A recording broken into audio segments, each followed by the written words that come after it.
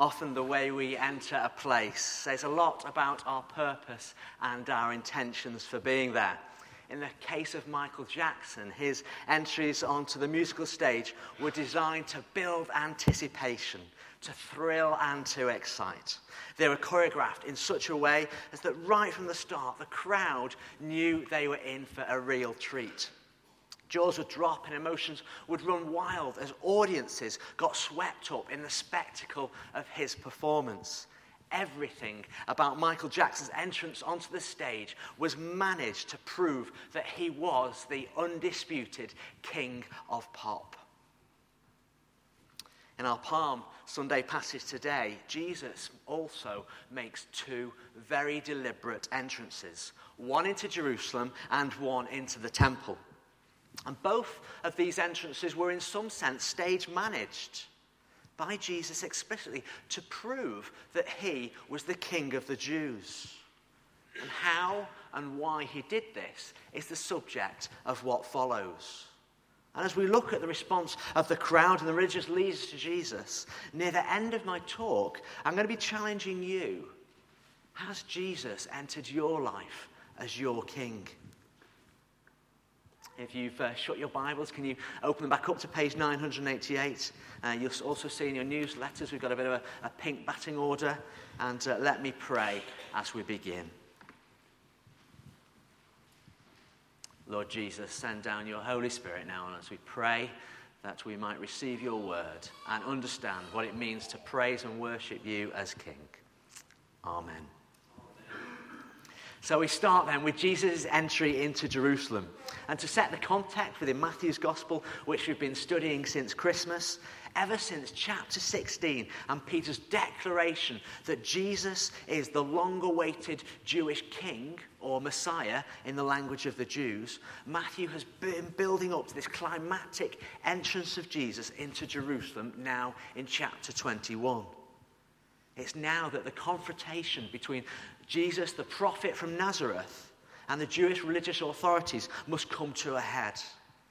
And because it was the Jewish season of Passover, the feast season when thousands of Jews flocked into Jerusalem to celebrate their exodus from slavery, a large crowd was guaranteed for this performance. Jesus pauses at the end of Bethphage, by the Mount of Olives, about 1 mile to the east of Jerusalem. The stage is finally set. You can see on the slide where the arrow is. That's where Jesus paused. So how would Jesus enter into Jerusalem, the city famously branded in the Psalms as the city of the great King? How would Jesus enter into Jerusalem in a way which demonstrated he was worthy of its royal title? Firstly, Jesus enters as the anticipated King. In verses 1 to 3, Jesus sends his two disciples ahead of him into Bethphage to bring a donkey and her young colt to him with the instruction to the owner, the Lord needs them. Now, if we stop and think about this for a moment, having travelled this far from Galilee to Jerusalem on foot, it's unlikely that Jesus suddenly got tired and thought it'd be a good time for a change of transport. Jesus didn't suddenly get cramp. This is the first time that Matthew records Jesus riding on a donkey in all of his ministry. Jesus deliberately staged his final entry into Jerusalem in a way which demonstrated he was the long-awaited Jewish Messiah, the long-anticipated King, the one prophesied in their scripture, just as was foretold in the Old Testament book of Zechariah. See, your king comes to you, gentle and riding on a donkey, on a colt, the foal of a donkey. Jesus presents himself in a way which fits his claim to Jerusalem's royal throne. It's a bit like we might send a CV ahead of us when we're applying for a job. When it's time for the interview, the person you've written about on paper better match the person who you are if you want to get the job. Jesus chose to enter Jerusalem in a way which fulfills the job description God had set for him. And by way of kind of humorous aside, you may have heard the story of Billy Graham, the famous evangelist, when he entered England on a mission trip from America on the Queen Mary cruise liner. One disgruntled journalist asked him, "How can you sail into England in such luxury when Jesus rode into town on a donkey? Billy Graham paused and replied, "You find me a donkey that can swim the Atlantic and I'll happily jump on the back of it." Jesus enters into Jerusalem in a way which is fit for the purposes before him. Secondly, Jesus enters Jerusalem as the Davidic king.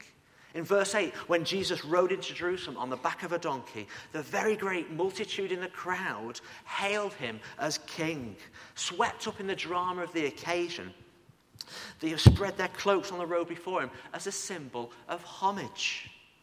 The palm branches they cut down from the trees were a symbol of Jewish nationalism and victory and pride. With their voices, in verse 9, they proclaimed Jesus to be king in the line of King David. David, the one who defeated the giant King Goliath and routed the Philistines. David, the one who had expanded Israel's territory and made God's name great. Hosanna to the Son of David. Blessed is he who comes in the name of the Lord, they cried. Hosanna, which means save us. Save us, Son of David. At last, a new king like David had risen up within Israel. One who would this time take on their Roman oppressors and cast off their shackles of servitude. Perhaps at last, Israel would once more have the authority to govern herself. But caught up in all the fervour, the great multitude in the crowd had missed something, because Jesus, the Saviour, had entered as the unexpected king. Going back to your Bible in verse 5 your king comes to you gentle and riding on a donkey. Gentle? Gentle? What good is that? It's not what the Jews were expecting. This was no time for a softly approach. This was a time for puffing up your chest to its full extent. Jumping on a war horse and looking impressive. Then you'd look intimidating. People with swords and clubs would be filled with confidence and rally to your cause. But this is not the type of entrance that Jesus choreographed.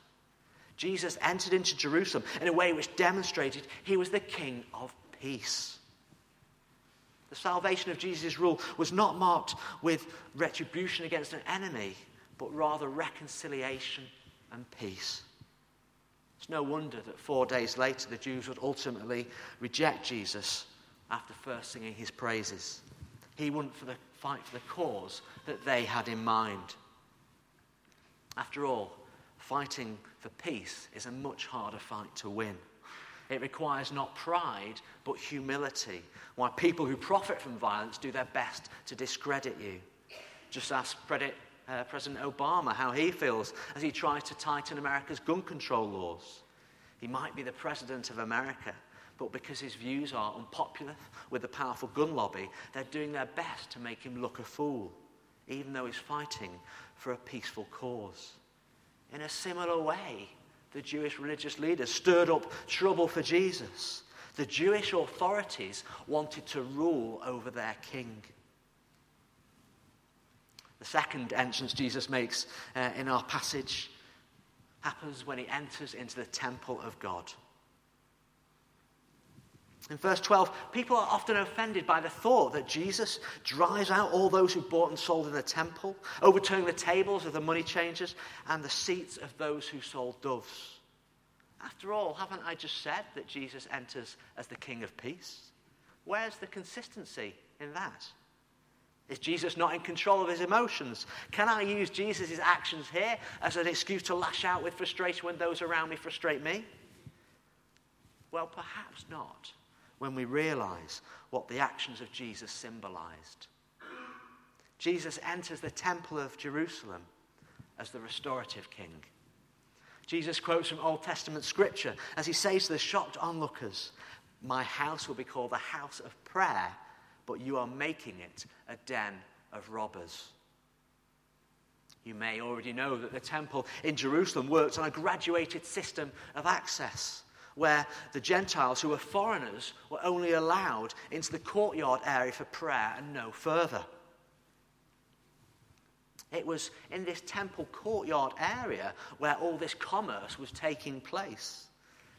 And now, hopefully, as you've walked in the doors over the last week, you've seen that we've got a new church prayer room just to the right of the foyer. The idea is that we've made the atmosphere more conducive for prayer. If you go in there now, and we really want you to, I hope you'll find it a peaceful place to engage with God. But imagine, as you sit on the comfy sofa, if there was a person exchanging money, noisily bartering with customers for the best deal. Then you go to the cupboard on the opposite side of the wall, and as you open the door to open and access the Bibles, suddenly dozens of birds fly out. You finally settle in a chair, but try as hard as you might to set your eyes on the cross. Your ears can't concentrate because of all the commotion from a noisy bazaar. This was the situation for the Gentiles who wanted to worship God. Jesus sees all this commotion as being more than just noise and distraction. He sees it as wickedness because profit is being put before people's ability to worship God. What's more, when Jesus speaks of a den of robbers, not only were people trading in the wrong place, they were trading dishonestly.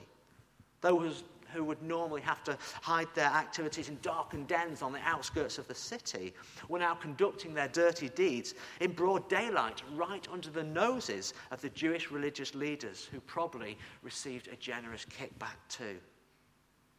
This was why Jesus turned over the tables. He was challenging the religious elite to account for their corrupt practices. Jesus entered the temple with the authority of a king to restore foreigners' access to God, so that people, wherever they were born, had the chance to pray. Next in verse 14, we see Jesus as the healing king. According to Old Testament ritual, the blind and the lame were excluded from the temple by a decree of King David. But here, now, Jesus, the Son of David, receives the blind and the lame into God's inner sanctuary and heals them.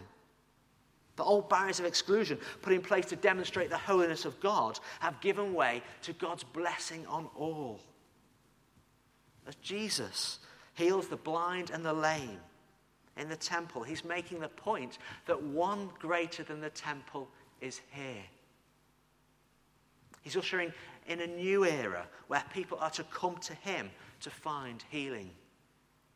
And then finally, before the indignant religious leaders, we see Jesus as the praised king. The children pick up the same song they'd learnt as Jesus entered his way into Jerusalem. Hosanna to the Son of David. And of course, children don't have the same filters that adults do. When they're excited, they tell it like it is. And children love a good chorus and a song to shout and sing. On Thursday, I was able to help out in a Claygate Primary School with some of their school assemblies. Emma Coy and I were using some of the examples from the Apostle Peter's life to share on our theme for the term, which is on the theme of courage. And it's fair to say that the children were a very attentive bunch. But it was when we taught them the song, "Be bold, be strong, for the Lord your God is with you," that their attention really peaked. At the end of the assembly, when the children filtered their way out to the playgrounds, it wasn't the actions of the disciple Peter that were chief most in their mind. No, it was the song, "Be bold, be strong, for the Lord your God is with you." I knew that that was the song that they'd be irritating the teachers with later in class when they should have been quiet. Well, as the children in the temple courts sang Hosanna to the Son of David to Jesus, the religious leaders would have seen it as a direct challenge to their authority. Some of you may remember the childish song, "I've got a song that will get on your nerves, get on your nerves, get on your nerves." Well, that's how the religious leaders felt as the children sang "Save us, Son of David" to Jesus. As the children repeated their chorus over and over again, the religious leaders would have become increasingly more frustrated, wound up, red-faced, and brimming with anger. And so, unable to stop the children themselves in humiliation, they turn to Jesus, forced to turn to Jesus for help. "Do you hear what the children are saying, Jesus?" But Jesus only encourages the children further. And he does so, quoting from Scripture again. Have you never read, from the lips of children and infants, you, Lord, have called forth praise? The children might have been noisy, but they have perceived spiritual truth, which the educated religious leaders have been unable to fathom. Jesus was their rightful king, and they should have been praising him. So how about you? Let's go back over some of the ground we've covered. Has Jesus entered your life as the anticipated king? If not, then what might it mean for you to anticipate his arrival into your life this Easter season? Perhaps you're here this morning with a longing in your heart, in your life, that you've been unable to fill elsewhere. If this is you, can I encourage you? You're in exactly the right place to receive Jesus. The Bible says everybody who asks receives. The one who seeks finds. And what's more, if you ask Jesus to enter into your life, you can anticipate good gifts from a loving God who wants to transform your life in the way your purposes are redeemed for him. What about those of you who would say Jesus is already the king of your life? Do you anticipate knowing more of him by reading the Bible and training yourself up in his service? The more familiar you become with God's word to his people, the more you'll be able to anticipate God's ways and his means. More often, you'll find yourself aligned with his purposes. You'll become more alert to those divine nudges and urges where God seems to be telling you to stop what you're doing and chat to a particular person, or call a long-lost friend only to find that they have been struggling and they're really going to appreciate your help. Are you anticipating the living God who has entered into your life to really make a difference? Then we saw Jesus enter as the Davidic king, the king who they sung Hosanna to. Hosanna, which means save us. For everyone here, I imagine there are present battles to fight. Some small, some large. It's inevitable there will be concerns weighing you down and limiting the freedom you feel. You know, in the book of Psalms, many of which were written by King David, the cry from the heart, save me, occurs at least 20 times. And that doesn't include the same request in all its other various forms. Crying out to God in prayer, save me, is a perfectly valid prayer. If you're in the midst of some struggle right now, have you let Jesus enter into it? Praying to God the Father in Jesus' name. Don't hold Jesus away from your troubles at a palm branch's length, as it were. No, lay down that palm branch before him and let Jesus in. Pay homage to Jesus by putting your request before his royal throne. However, as we make our requests, we should also remember that Jesus enters as the unexpected king. Jesus wants to enter your life to fulfill the purposes of God, not necessarily the purposes you might believe to be right. Christians should always remember that the victory Jesus won was only made possible through self-sacrifice on the cross.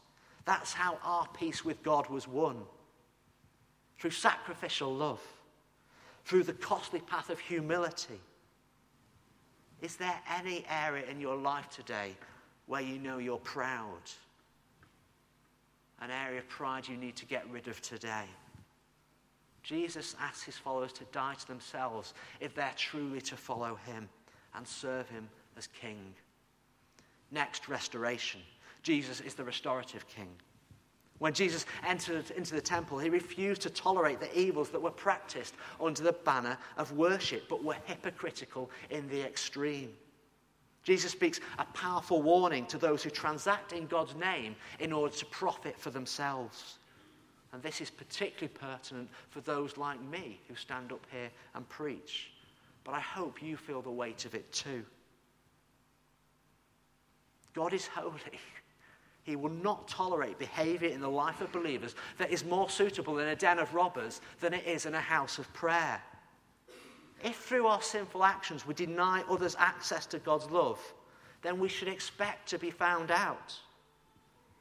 If you know that this is you, can I plead with you to come before a loving God in repentance before Jesus turns the tables on you?